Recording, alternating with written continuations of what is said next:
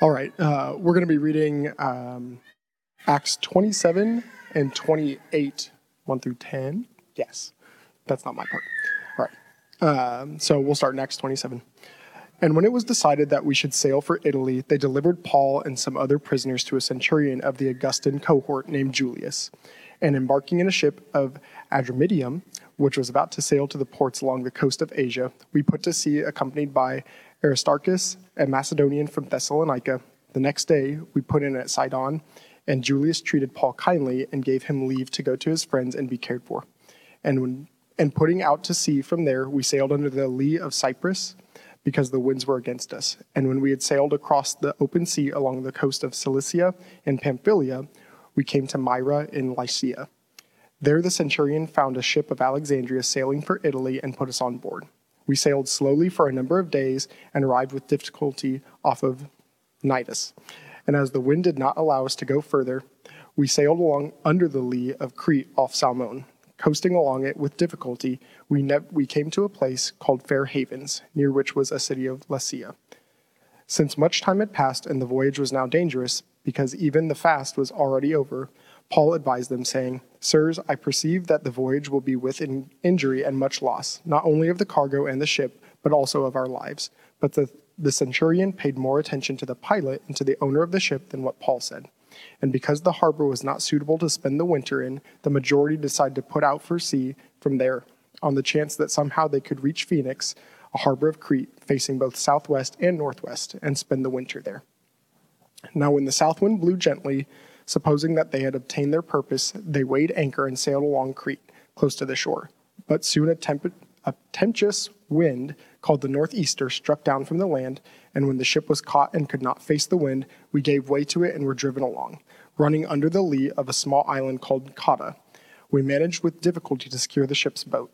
After hoisting it up, they used supports to undergird the ship. Then, fearing that they would run aground on the Syrtis, they lowered the gear, and thus they were driven along. Since we were violently storm-tossed, they began the next day to jettison the cargo, and on the third day they threw the ship's tackle overboard with their own hands. When neither sun nor stars appeared for many days, and no small tempest lay on us, all hope of our being saved was at last abandoned. Since they had been without food for a long time, Paul stood up among them and said, "Men, you should have listened to me and not have set sail for Crete and incurred this injury and loss. Yet now I urge you to take heart, for there will be no loss of life among you, but only of the ship. For this very night there stood before me an angel of the God to whom I belong and whom I worship. And he said, 'Do not be afraid, Paul. You must stand before Caesar, and behold, God has granted you all those who sail with you. So take heart, men, for I have faith in God that it will be exactly as I have been told. But we must run aground on some island.' When the 14th night had come, as we were being driven across the Adriatic Sea, about midnight the sailors suspected that they were nearing land. So they took a sounding and found 20 fathoms. A little farther on they took a sounding again and found 15 fathoms. And fearing that they might run on the rocks, they let down 4 anchors from the stern and prayed for day to come. And as the sailors were seeking to escape from the ship and had lowered the ship's boat into the sea under pretense of laying out anchors from the bow, Paul said to the centurion and the soldiers, 'Unless these men stay in the ship, you cannot be saved.' Then the soldiers cut away the ropes of the ship's boat and let it go." As day was about to dawn, Paul urged them to all take some food, saying, "Today is the 14th day that you have continued in suspense and without food, having taken nothing. Therefore I urge you to take some food, for it will give you strength. For not a hair is to perish from the head of any of you." And when he had said these things, he took bread, and giving thanks to God in the presence of all, he broke it and began to eat. Then they all were encouraged and ate some food themselves. We were in all 276 persons in the ship. And when they had eaten enough, they lightened the ship, throwing out the wheat into the sea. Now when it was day, they did not recognize the land, but they noticed a bay with a beach, on which they planned, if possible, to run the ship ashore. So they cast off the anchors and left them in the sea, at the same time loosening the ropes that tied the rudders. Then hoisting the foresail to the wind, they made for the beach. But striking a reef, they ran the vessel aground. The bow stuck and remained immovable, and the stern was being broken up by the surf. The soldiers' plan was to kill the prisoners, lest any should swim away and escape. But the centurion, wishing to save Paul, kept them from carrying out their plan. He ordered those who could swim to jump overboard first and make for the land, and the rest on planks or on pieces of the ship. And so it was that all were brought safely to land. After we were brought safely through, we then learned that the island was called Malta. The native people showed us unusual kindness, for they kindled a fire and welcomed us all, because it had begun to rain and was cold. When Paul had gathered a bundle of sticks and put them on the fire, a viper came out because of the heat and fastened on his hand. When the native people saw the creature hanging from his hand, they said to one another, "No doubt this man is a murderer. Though he has escaped from the sea, justice has not allowed him to live." He, however, shook off the creature into the fire and suffered no harm. They were waiting for him to swell up or suddenly fall down dead. But when they had waited a long time and saw no misfortune come to him, they changed their minds and said that he was a god. Now in the neighborhood of that place were lands belonging to the chief man of the island named Publius, who received us and entertained us hospitably for 3 days. It happened that the father of Publius lay sick with fever and dysentery.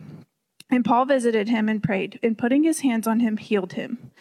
And when this had taken place, the rest of the people on the island who had diseases also came and were cured.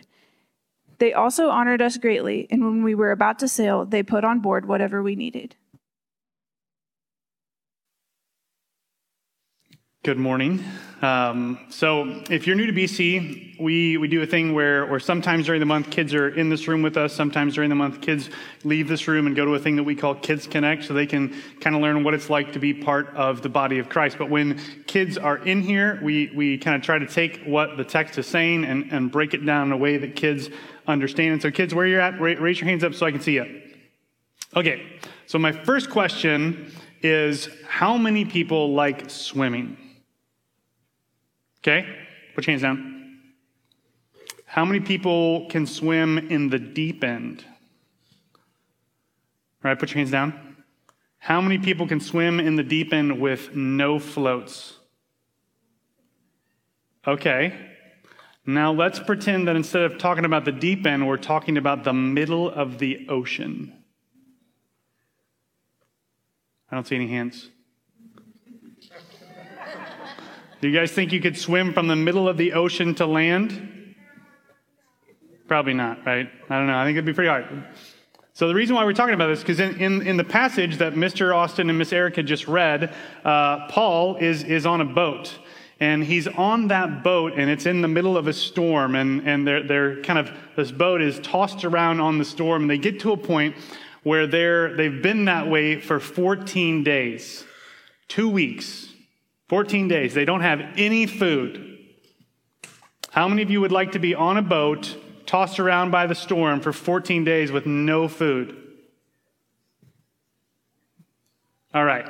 Well, now imagine that for food, I offer you a really soggy piece of bread. Yeah, we would probably eat it, but would you be happy about eating soggy bread? Maybe not, right? But the cool thing is that in our passage, when Paul does that, what he does is he takes the bread and he breaks it and he gives thanks. He's thankful for that food, even in a pretty awful circumstance. And that's really cool to see, because one of the things Paul tells us later in the Bible is that we should rejoice always. We should give thanks in every circumstance. We should do things without grumbling or complaining. He demonstrates what he teaches in this passage when he gives thanks for this probably soggy bread after 14 days of not eating, being on a ship tossed about by a storm. And we're gonna talk more about this later, but kids, I would encourage you to go home and ask your parents what they learned about that and what they learned about who Jesus is and what he's done for us through this passage. So let's pray, and then we'll get into this together this morning.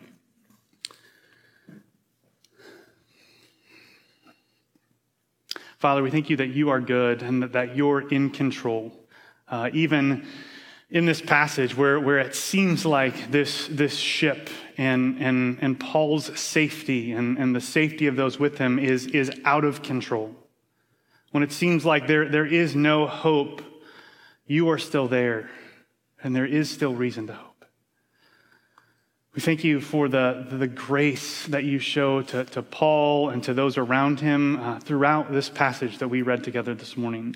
And we pray that you would use it. You would send your Spirit to encourage us, to challenge us, to convict us, to remind us from this passage of the grace that you've shown us and continue to show us because of who Jesus is and what he's done. Jesus, we thank you for your sacrifice, that you took our punishment. It's in your name we pray. Amen.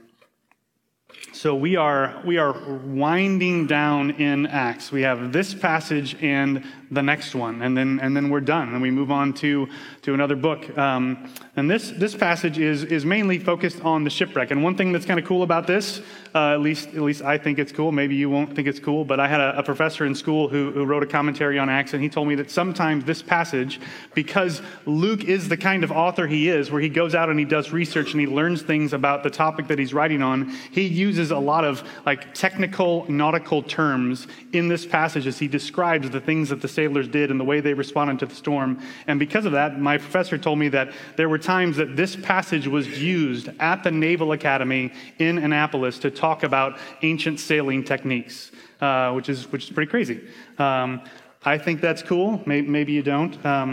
But if you wanted to, you could do a deep dive into this passage and learn stuff about ancient sailing. So last week, Paul took us through Acts 25 and 26, where we saw Paul on trial before Agrippa and Bernice. And in that passage, they recognize that he hasn't done anything wrong, but Paul appeals to Caesar, and so Festus says that he's going to send him to Caesar. It was another example of Paul bearing witness before Jews and Gentiles about who Jesus is and what he's done. He's done that as a missionary, he's done that as a church planner, he's done that as an apostle, and now he's doing it as a witness on trial. And so in this passage, we see him kind of make that move from where he is over to Rome. So he's traveling, and the first thing they do is they seek out this cohort named Julius. Luke tells us that he's from the Augustan cohort. This is a group of soldiers that are stationed in Syria. They've been there since Augustus was Caesar. And Julius goes out and he finds a ship for them to travel towards Rome. And so they get this ship from Adramyttium, which is going to set sail along the ports of Asia. And notice that Luke said in verse 2, we put to sea. So Luke, again, is with Paul. And we've talked about this as we've gone through the book, but I think one thing, as we kind of get to some of the last points where we're going to see this in Acts, one thing we should recognize is the humility that Luke has in writing this book. You know, if I was there, it would have been a major emphasis of the book. Paul did this thing, and I, Dan Bourne, was right there watching. I saw it happen. I was there with him. But Luke is just I'm going to slightly change the pronouns to let people know that I was there. Luke shows some humility, but also recognizes that he himself is an eyewitness of these events. And so he's with Paul on this journey. There's also this guy named Aristarchus, who's a Macedonian from Thessalonica. He's going to come up later in the New Testament in Philemon and Colossians. He's a fellow worker and a fellow prisoner with Paul. So as we move through this passage, one of the things we're going to see throughout it is God's grace on display. And we're going to see that in two major ways. The first way is through common grace. We don't talk about it a lot, but common grace is a concept that talks about the grace that God shows to everyone, right? And so whether you are someone who is a believer in Jesus or not a believer in Jesus, rain still falls on you. Right? Whether you're a believer in Jesus or not a believer in Jesus, you can still breathe the air, right? Good things happen to people that are people of God and people that are not people of God. Both are created in God's image and can think and dream and imagine and live life in this world that God has created for us. That's God's common grace, his grace that he gives to everyone. We're also going to see God's kind of specific grace in this passage. He shows grace to Paul and to Luke and to Aristarchus that he maybe doesn't show to other people. We're going to see points through this passage where Paul is shown particular kindness, even unexpected kindness. People that we would expect wouldn't treat him well, treat him exceptionally well. And Paul's life is saved through the storm because of this kind of grace. And so God has provided Paul with grace that is specific because Paul is a follower of Jesus. So we're going to see God's grace on display in these ways as we move through the passage. We see the first example of this in verse 3. So they put into port. They're on this ship. They're headed along the ports of Asia, along the coast, and they put in at Sidon. And Julius treats Paul kindly here. Right? He allows him to leave and go see his friends and to be cared for by him. Right? At this point, remember, Julius is Paul's jailer. Right? He's like the warden. They're not friends. They're not buddies. And they put into port, and Julius says, hey, Paul, see you later. Go spend time with your friends. This is unexpected. This doesn't seem like something that he would do, but he lets him go care for him. He shows him this unusual kindness. From Sidon, they sail by Cyprus and Cilicia and Pamphylia. They end up at Myra in Lycia. Julius finds a different ship, an Alexandrian ship that's headed to Italy, so they jump on board. And over the next few weeks, Luke says that or the next few verses, we see that they move forward with difficulty. Things kind of slow down at this point of the journey because the weather is shifting. And Luke says that the fast was over. He's referring here to the Jewish Day of Atonement. That is past. And so the timeline here is that it's probably somewhere around mid-October.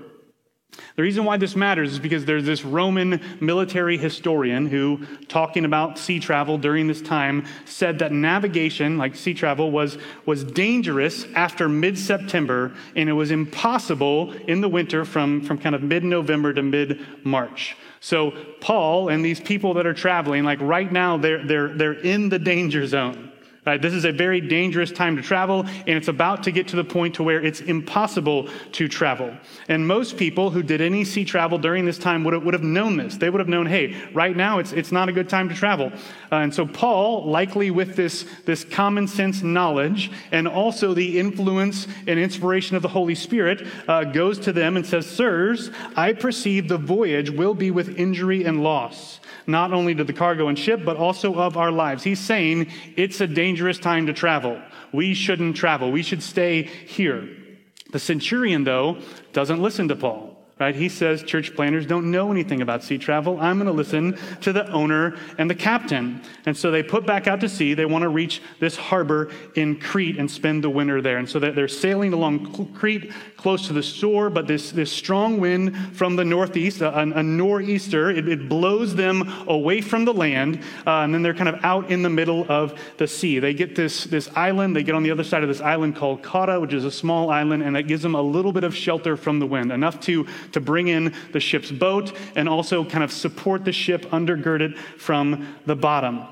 And the reason why they do that is because they're afraid that the winds are going to blow them down to the Syrtis, which is an area of sandbars and shoals off the coast of Libya. That was kind of like the ancient world's Bermuda Triangle. It was a place that was well known for its danger to traveling by ship. Luke tells us that they lowered the gear. It's probably adjusting or lowering some or more of the sails because they're getting ready for this storm that they're about to enter. And so they continue to be driven along. They continue to be storm-tossed, and so they start throwing cargo overboard. On the third day, they throw out some of the tackle. That's probably spare parts of the ship. And just to give you a fun fact about, this situation that you can use at a party, the difference between flotsam and jetsam is that flotsam is stuff that's floating in the ocean from a wreckage. And jetsam, which is what we see in our passage, is stuff that's intentionally thrown overboard. If you're ever at sea and you see flotsam and jetsam, you should know that the National Oceanic and Atmospheric Administration says that if you claim flotsam, it belongs to the owner. But jetsam, it's up for grabs. So in this situation, if you were following them and you see this stuff floating in the water, you could take all of these things for yourself and no one would care. So they're in this storm, they're tossing out jetsam. Soon it will become flotsam. And Luke says that when neither sun nor stars appeared for many days, and no small tempest lay on us, all hope of our being saved was at last abandoned. This is not an optimistic statement. Right? All hope of our being saved was at last abandoned. Things are bleak at this point. Look at Paul's response to this hopelessness starting in verse 21. Luke says, since they had been without food for a long time, Paul stood up among them and said, men, You should have listened to me and have not set sail from Crete and incurred this injury and loss. Yet now I urge you to take heart, for there will be no loss of life among you, but only of the ship. For this very night there stood before me an angel of the God to whom I belong and whom I worship. And he said, do not be afraid, Paul. You must stand before Caesar, and behold, God has granted you all those who sail with you. So take heart, men, for I have faith in God that it will be exactly as I have been told. But we must run aground on some island. What we see in these verses is what Matt Chandler talks about when he says that good news invades bad spaces. Right? They are in a hopeless situation. There's nothing but bad news for them. There's no sun, no stars, no moon, no food. They're cold, they're wet, they're storm-tossed. They are in a horrible situation. And Paul brings them good news. He starts by reminding them about what he told them before. I don't think that this is Paul saying, like, I told you so, right? You should have listened to me. I was right, you're wrong. Let's all recognize that. I think this is Paul establishing his trustworthiness, right? He's saying, hey, I've got wisdom that you guys don't have. I know something you don't. The Spirit of God is upon me, and you should have listened to me, and you should definitely listen to me now. And so he gives them this hope, right? His good news is the answer to their bad news. He says the ship is going to be lost, but none of their lives are. How does he know this? An angel of God appeared to him. And the angel reminded him of what God had promised him, that he would go to Rome and he would bear witness for Christ before Caesar. That is going to happen. It's a promise of God, and it's going to take place. But also, more good news, all of their lives have been granted to Paul. The way this is worded, it makes it seem as if it's a response to a prayer that Paul has prayed. Paul has asked God to spare not only his life, but the life of those on the ship, and God has granted that request. This is grace given to Paul and to those who are on board. And they should take heart, because Paul's faith says that it will be exactly like God has said it will be. 2 weeks into the storm, they get close to land. They start to measure the depth to figure out how far they are from shore, because it's dark out and they can't see. And so they put out anchors from the back so that they can wait for light. And as that happens, some of the sailors decide, hey, we're going to get off this ship. And so they start to lower the boat. Paul sees this happening, and he recognizes that it's going to cause loss of life. So he gets the soldiers to stop them. And at daybreak, Paul urges them to eat. Look at what he says. Verse 33, today is the 14th day that you have continued in suspense and without food, having taken nothing. Therefore, I urge you to take some food, for it will give you strength. For not a hair is to perish from the head of any of you. Here, I don't think it's so much what Paul says, but what he does that is evidence of God's grace on him. Paul gives thanks, and he eats. He encourages all of them to eat, but then he does it himself. Like this is an ordinary act, right? Eating a piece of bread, it's not a big deal, but on the one hand, it's exceptional and amazing that Paul does what he does here, that he gives thanks. It's the 14th day in the midst of a storm on a boat with 275 other people. He's been cold, afraid, hungry. He's had the added pressure of trying to lead and set an example for those around him. And he's about to eat what in all probability is pretty gross bread. But he gives thanks. He doesn't grumble. He doesn't complain. He doesn't mutter to himself about how they should have listened to him. He doesn't blame the captain or the ship owner for the situation that they're in. Instead, he rejoices always. He gives thanks in every circumstance. He demonstrates that he knows what it is to be content in any situation. He gives thanks for the most meager of meals in the worst circumstances of his life. He's demonstrating here the reality that God's grace is sufficient in his time of need.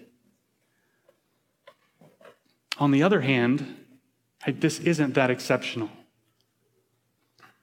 Because what Paul is doing here is he's doing something that he's probably done thousands of times before.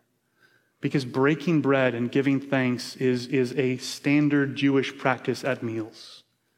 And so he would have grown up seeing his parents do this. He would have grown up doing it himself, meal after meal after meal. This habit, this rhythm, this gracious gift from his parents to him was drilled into him so that when he gets in this awful situation where he's miserable and he's handed a piece of bread, he does what he's always done. He breaks it and gives thanks. Right? This should be encouragement to us as individuals and as members of a family to establish gospel-centered, grace-driven rhythms in our lives so that whenever we're on a situation like Paul is, stuck on a boat and cold and miserable, right? We respond in a gospel-centered way, not because that's who we are, but because that's who our habits have made us. Paul gives thanks because his parents and his culture and he himself had established a rhythm of thanksgiving whenever he ate. His gratitude encourages them, and they eat alongside him, which is important because pretty soon they're all going to have to swim, and so they need the energy. When they eat enough, they further lighten the ship by throwing out all the wheat. In the daylight, they see that there's a beach that they can run the ship aground on, and so they head for that. But instead of getting there, they strike a reef, and the ship starts to break apart. And so they're gonna jump overboard. When that happens, the soldiers want to kill all the prisoners because they don't want any of them to get it to land and escape. But once again, Paul is shown grace as Julius intervenes and saves his life. So those who can swim, Luke says, jumped overboard. They swam. The rest grab on to some flotsam and make their way to shore.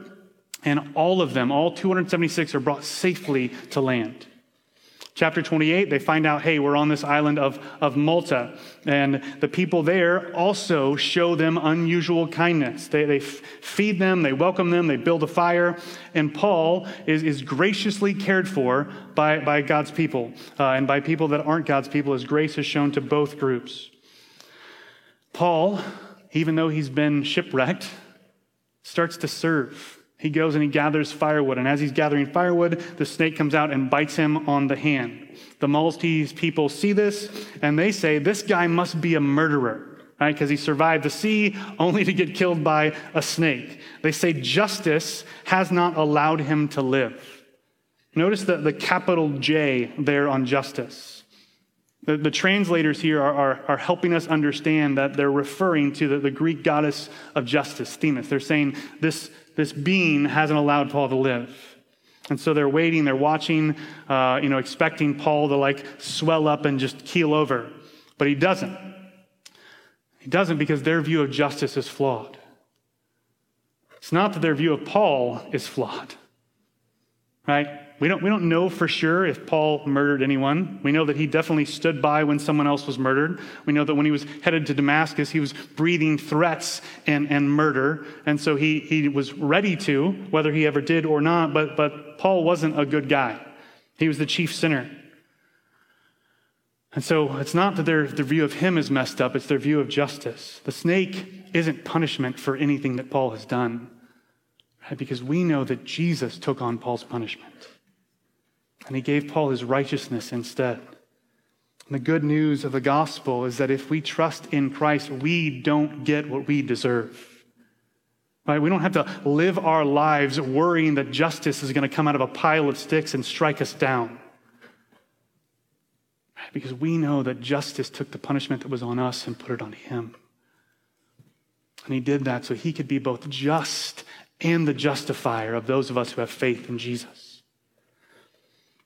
When the people see that Paul doesn't die, they swing to the other extreme. He's not a murderer, he's a god. Luke doesn't tell us where things go from here, but we know from other times in Acts where this happens that Paul uses that as an opportunity to speak the gospel to them. He tells them about who God really is and what he's done for them. In the last few verses of our passage, Luke and Paul spend time with this guy Publius, who's the governor on the island. He too receives Paul and his friends and shows them compassion, shows them hospitality, invites them in. We see God's common grace on display in Publius and his specific grace on display towards Paul. Paul prays for and heals his father, who had fever and dysentery. Evidently, he had been spending some time on the Oregon Trail. After Publius's father is healed, there's a large group of people that come to him for healing. And the response from this huge outpouring from the community is that when they set sail, they're given supplies and honor by all of the people. And so this is pretty huge, right? They lost everything at sea. But when they need to go again, supplies are given to them. They are provided for by the people. Throughout this passage, we see God's grace on display. We see it on display in Paul as he responds with thanksgiving to God, even in the worst circumstances. We see it on display to Paul as he's repeatedly shown unusual kindness from strangers. We see it on display to Paul and the rest of the ship as they are saved through the storm. We see it on display when Paul doesn't get what he deserves from either the sea or the snake. We see it all over this passage. Let's go out this week looking at the world around us, looking at our families, looking at our lives in the same way we've looked at this passage.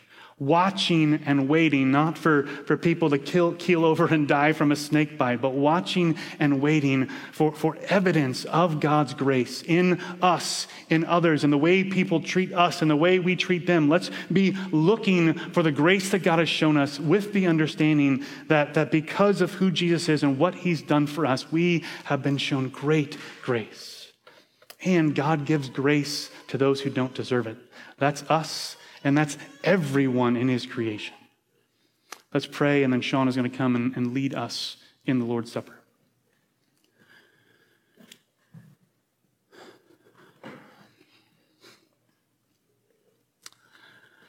Father, we thank you that you saved Paul and Luke and all 276 people on this ship so that this could be written down and we could learn about the grace that you showed to Paul in these circumstances.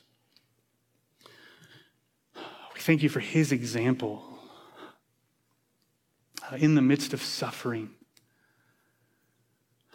Not so that we can look at Paul and say he's amazing and he has it figured out, but so that we can be reminded that the same Spirit that's in him is in us. And the same grace you show to him, you show to us. We pray that as we continue in service today, that you would send your Spirit to help us to respond rightly to your word, to help us respond rightly to the Lord's Supper, to worship, to getting to celebrate baptism together. That you would remind us more and more, Jesus, of who you are and what you've done for us. That you have taken the punishment that should have been on us on yourself. And that you've given us your righteousness instead. That we are united with you in your death and raised up with you in your new life. It's in your name we pray. Amen.